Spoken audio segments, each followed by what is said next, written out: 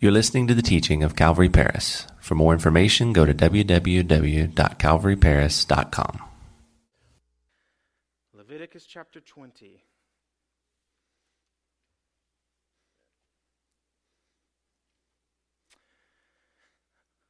Verse 26. And it says, "You must be holy because I, the Lord, am holy. I have set you apart from all other people to be my very own." Lord, I just thank you so much again for the opportunity, Lord, to feed your sheep. Lord, I pray that you speak through me tonight. Lord, I pray that everyone here can walk away a little bit closer to you. Lord, I pray that I can paint a picture of you, Lord, that is very kind and compassionate. Lord, especially through tonight's chapter that seems so harsh. Lord, I pray that you just give us the love in our hearts that we need to be able to serve you properly. All this we ask in your name. Amen. All right, so we're in the book of Leviticus. We're almost done. We got just a couple of chapters left. So let's start. You may be seated. I'm not sure if I said that. All right, so here's the question.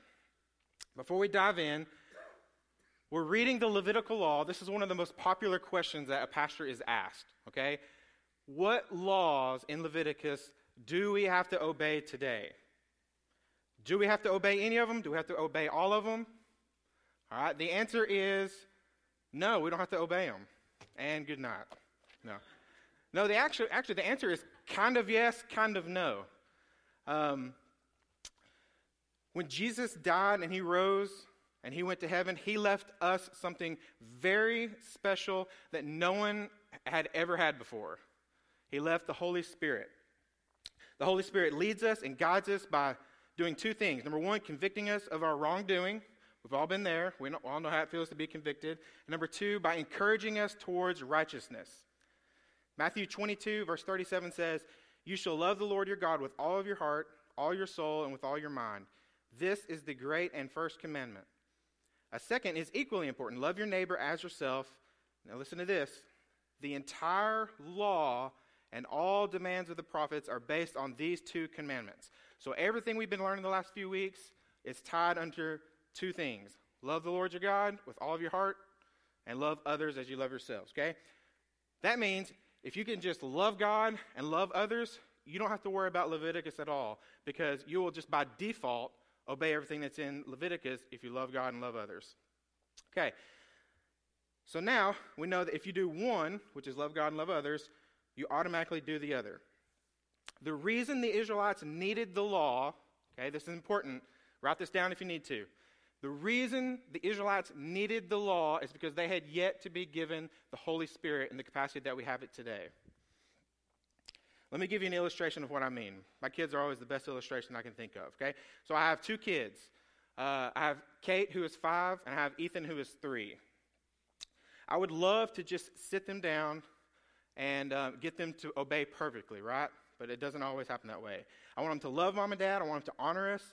And I want them to treat each other with respect. I want them to show love and kindness to each other.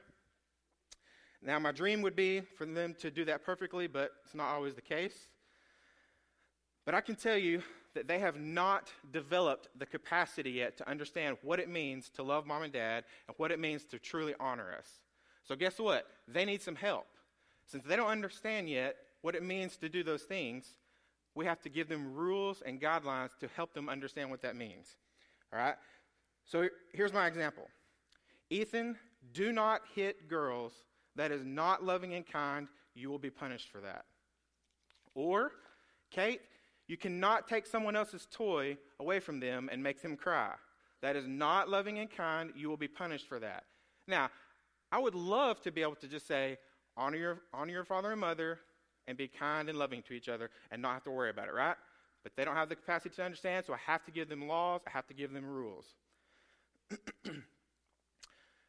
As they get older, and I apply more rules for different situations and different life circumstances, they will learn what it means to honor mom and dad and to show love and kindness to each other. And one day, they will be walking out the door to spend time with their friends, and all I will have to do is say, Kate, Ethan, when you leave today, I want you to honor your father and mother. And they will go out and they will behave exactly the way they're supposed to. My kids are actually still young enough to where I'm still holding on to the dream that they'll be perfect, right? But your laughter is very discouraging to me.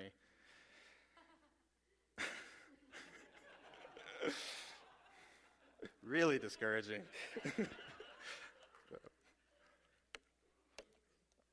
So when we read Leviticus and you see some of these crazy laws, you have to remember that these laws were written to a specific group of people at a specific time under specific circumstances.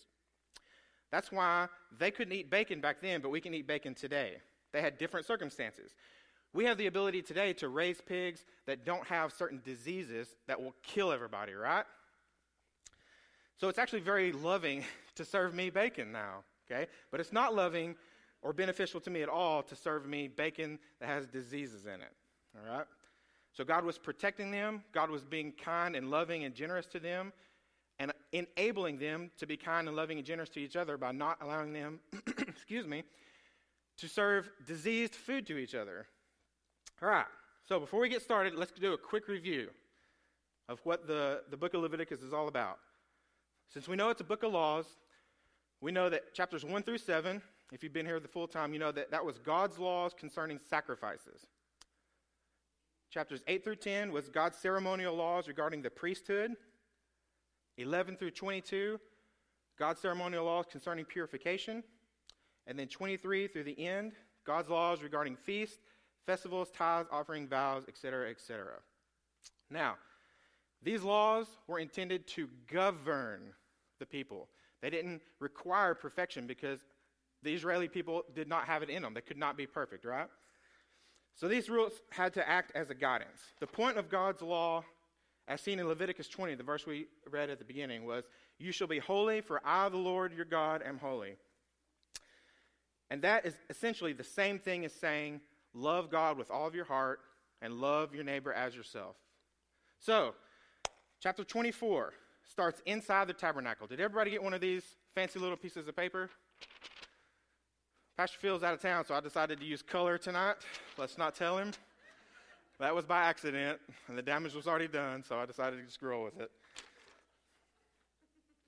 All right, so you'll see that basically this tabernacle is one giant room, but it had one divider towards the end, a big curtain, that separated the Ark of the Covenant. All right, now, on the outside, covering the whole thing, it had animal skins, okay? Not super fashionable, but it worked, okay? But on the inside, it was insanely beautiful, okay? If you look, there's gold everywhere, precious metals, there's precious jewels everywhere. And when I say precious metals, I mean gold as in pure gold, right? Now, we're going to learn about 3 items tonight. If you look on the right side, there's 3 things in there. You see a table, and then you see a lampstand, and then you see what looks like an altar, okay? So we're going to be looking at these 3 things first, and then we're going to be dealing with someone who thinks they're Mr. Tough Guy here at the end. All right, so verse 1, chapter 24. The Lord said to Moses, "Command the people of Israel to bring you pure oil of pressed olives for the lot, to keep the lamps burning continually. This is the lampstand that stands in the tabernacle, in front of the inner curtain that shields the Ark of the Covenant. Aaron must keep the lamps burning in the Lord's presence all night. This is a permanent law for you, and it must be observed from generation to generation. Aaron and the priest must tend to the lamps of the pure gold lampstand continually in the Lord's presence." Okay? So God wants the lampstand to have olive oil provided by all of God's children, and to be constantly added to this candle so it doesn't burn out. Okay, I can only imagine how stressful that job would be. You know, hey guys, light this candle, and by the way, don't ever let it go out one time. I'm sure they had to watch it like a hawk.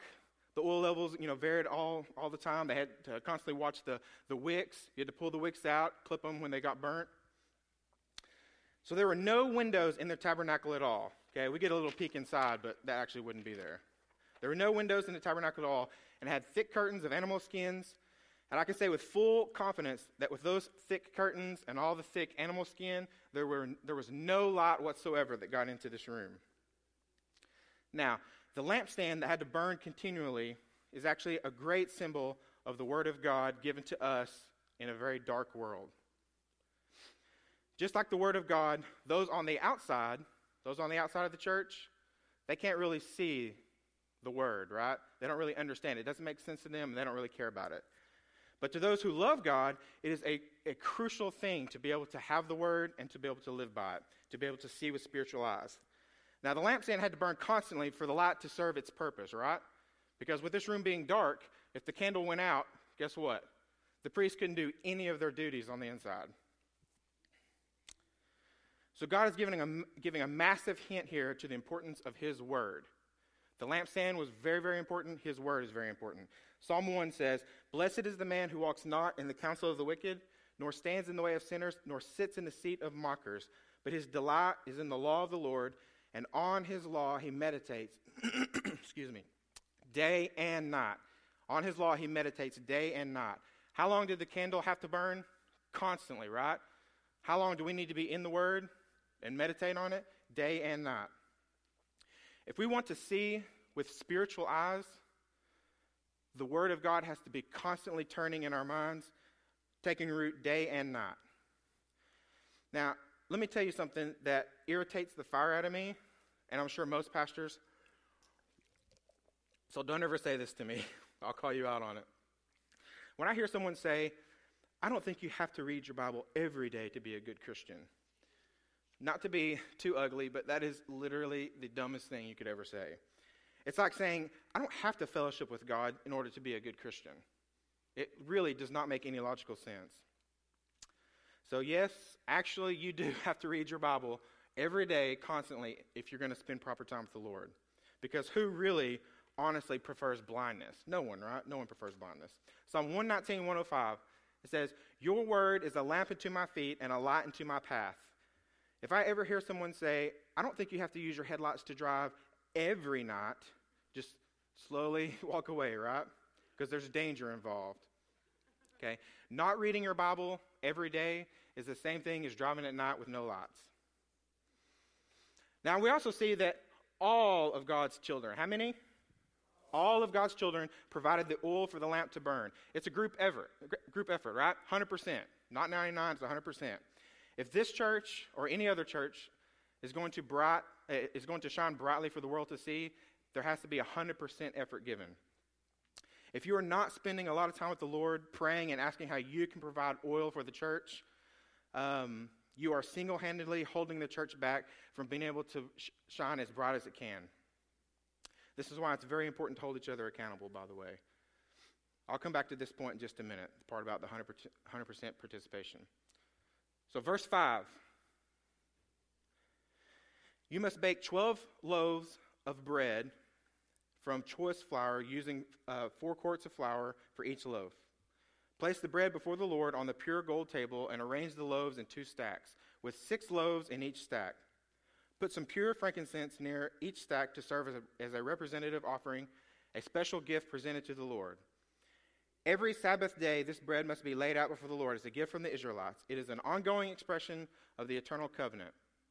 The loaves of bread will belong to Aaron and his descendants, who must eat them in a sacred place, for they are most holy.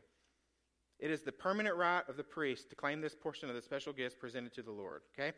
So the priest would have to cook 12 loaves of bread, right? Which represent the 12, what? Tribes of Israel. And the bread would be split into 2 stacks, right? 6 pieces on each stack. And they'd be placed on the table. And if you look at your paper I showed you, if you can squint really, really hard, you can see over there to the right, there's a little table, and it looks like 2 stacks of 6 pieces of bread there. I don't know if you can see it. So then the frankincense was put next to it as an offering to the Lord. So every week the priest would come in and they would eat the bread, except for the small portion of bread and frankincense that would be burned on the altar right there by the curtain as an offering to the Lord. Now, the bread that the priest ate was extremely important. This bread was nourishing for the priests, and they needed it on a weekly basis.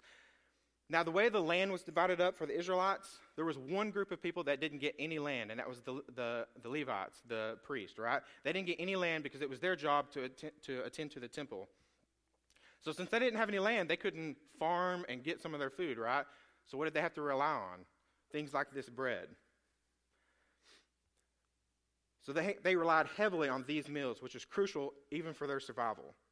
So this is why Jesus said he was the bread of life. This is why we eat bread as part of the Lord's Supper, to remind us of the necessity of being nourished by the Lord. And in the Lord's Prayer, he also says, give us this day our daily bread, right? So the Word, we're still talking about the Word is important for us in several capacities. Number one, to let our light shine to the world so they can see us, but it's also for our own good, right? So let's go back to the 100% participation of the church, right? So just like the importance of God's Word, shining, like I said, it's important for our own daily nourishment. Now, we want to study God's Word to honor Him, absolutely. But it also gives us spiritual life, okay? So it's actually a two-way street, okay? I spent a majority of my life thinking, I have to give up everything that I enjoy in order to really honor the Lord and really be obedient to the Lord. But it's really not the case at all. What is really the truth is if you honor the Lord and obey the Lord, you actually have certain joys and excitements that you never got to experience before, okay? We are actually created to love the Lord and to experience a pleasure in a way that God created us for. So we don't hold each other accountable, screaming at each other, right? Nobody likes that kind of church member. We actually hold each other accountable because we love each other and we want what's best for each other. So let's pick up in verse 10. One day, a man who had an Israelite mother and an Egyptian father came out of his tent and got into a fight with one of the Israelite men. During the fight, the son of an Israelite woman blasphemed the name of the Lord with a curse. So the man was brought to Moses for judgment. His mother was Shelomith. Your pronunciation of that word is probably better than mine. The daughter of Dibri, the tribe of Dan. They kept the man in custody until the Lord's will in the matter should become clear to them. Verse 13. Then the Lord said to Moses, take the blasphemer outside of the camp until all those who heard him curse lay their hands on his head. Then the entire community stoned him and tell the entire community to stone him to death. Say to the people of Israel, those who curse their God will be punished for their sin. Anyone who blasphemes the name of the Lord must be stoned to death by the whole community of Israel. Any native-born Israelite or foreigner among you who blasphemes the name of the Lord must be put to death. Anyone who takes another person's life must be put to death. Anyone who kills another person's animal must pay for it in full, a live animal for the animal that was killed. Verse 19, anyone who injures another person must be dealt with according to the injury inflicted. A fracture for a fracture, an eye for an eye, a tooth for a tooth. Whatever anyone does to injure another person must be paid back in kind. Whoever kills an animal must pay for it in full, but whoever kills another person must be put to death. This same standard applies both to native-born Israelites and to the foreigners living among you. I am the Lord your God. So after Moses gave all these instructions to the Israelites, they took the blasphemer outside the camp and stoned him to death. And the Israelites did just as the Lord had commanded. So here we have a guy whose parents were unequally yoked, meaning the mom was a child of God, an Israelite, and his father was from Egypt. Now, it doesn't say exactly where his father is. We don't know if he's here with the Israelites, but he's probably not since Moses went out of their way to single him out as an Egyptian. Okay, so he probably stayed behind in Egypt, or maybe was killed with the army. But I will just say quickly that being a child of God who is married to someone who is not a child of God doesn't automatically mean that your kid is going to be doomed, but it does put your kid in a huge risk of being taught poorly and could ultimately end in them not following the Lord. So this guy comes out of the tent and he just gets in a fight, right? And he curses God. So he's taken to Moses to get his punishment. And I actually love how humble Moses is here. He has no clue what to do here because there's no laws that God has given that apply directly to this situation. And that actually really encourages me because I know in my life, it feels like 99% of the things that I go through, the trials and troubles and struggles, 99% of it is kind of in that gray area. Like you go searching the Bible for it and you're like, well, this situation isn't exactly like that, right? There's sometimes a big gray area. So what he did was instead of making a quick decision, he pulled the guy aside, held him aside, and waited on the Lord. It is actually okay to hold on to things for a while until you spend time in the Bible and pray. Doing that, number one, honors God, and number two, provides the opportunity for the best possible decision. So ultimately, God's punishment for this man blaspheming his name is death, and it directly violates one of the 10 commandments that has been given. Now, I'm fully aware at how harsh this punishment seems, okay? Just this past week, I had someone come to me and ask me about this. You know, God seems so brutal for punishing people for what seems like little tiny sins, right? So the problem here is the thinking that, we have this thinking that the punishment must fit the crime, right? I agree with that. I think everyone agrees with that. So what it seems like here is that the punishment is way too harsh for the crime. If that's the case, then we either need to adjust the punishment down or we need to have a better understanding of really how bad the crime is. So the problem here is that we must adjust our thinking of the crime. Blaspheming God is no small offense at all. It is an enormous offense. Let's not forget that God is absolutely perfect. He created the universe just with his words. He is the one who created life and allowed us to enjoy his creation. Everything we do on this earth is a complete and total gift. God is incredibly kind, loving, and generous to allow us to even be alive. And even though God's children fall short, he provided a way for us to continue to have fellowship with him by sending his Son. Blaspheming an infinite God is deserving of an infinite punishment. This is why one single sin destines us for hell. So this man has committed an infinite sin against God, so therefore it makes no sense to give him a little finite punishment, right? An infinite sin against God calls for an infinite punishment.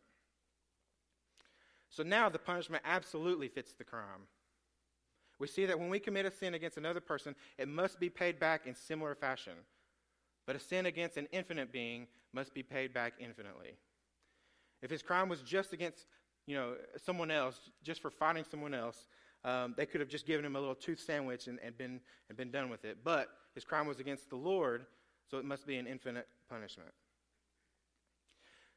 Now, I'm not going to keep you long tonight, so I'm actually fixing to close. This is what I want us to focus on. When we sin and we wake up in the morning alive, that is incredible mercy on the Lord's part to you. Every time we wake up and we are not punished for our sin, we need to humble ourselves and bow down before the Lord and give him the praise that he deserves. We need to carefully consider the importance of staying in his word. We need to give careful consideration to the importance of being spiritually fed on a daily basis. One of the songs that we sing in children's ministry is, this little light of mine, I'm going to let it shine. It's a kid's song, but it's really spiritually profound. The next verse is, won't let Satan it out.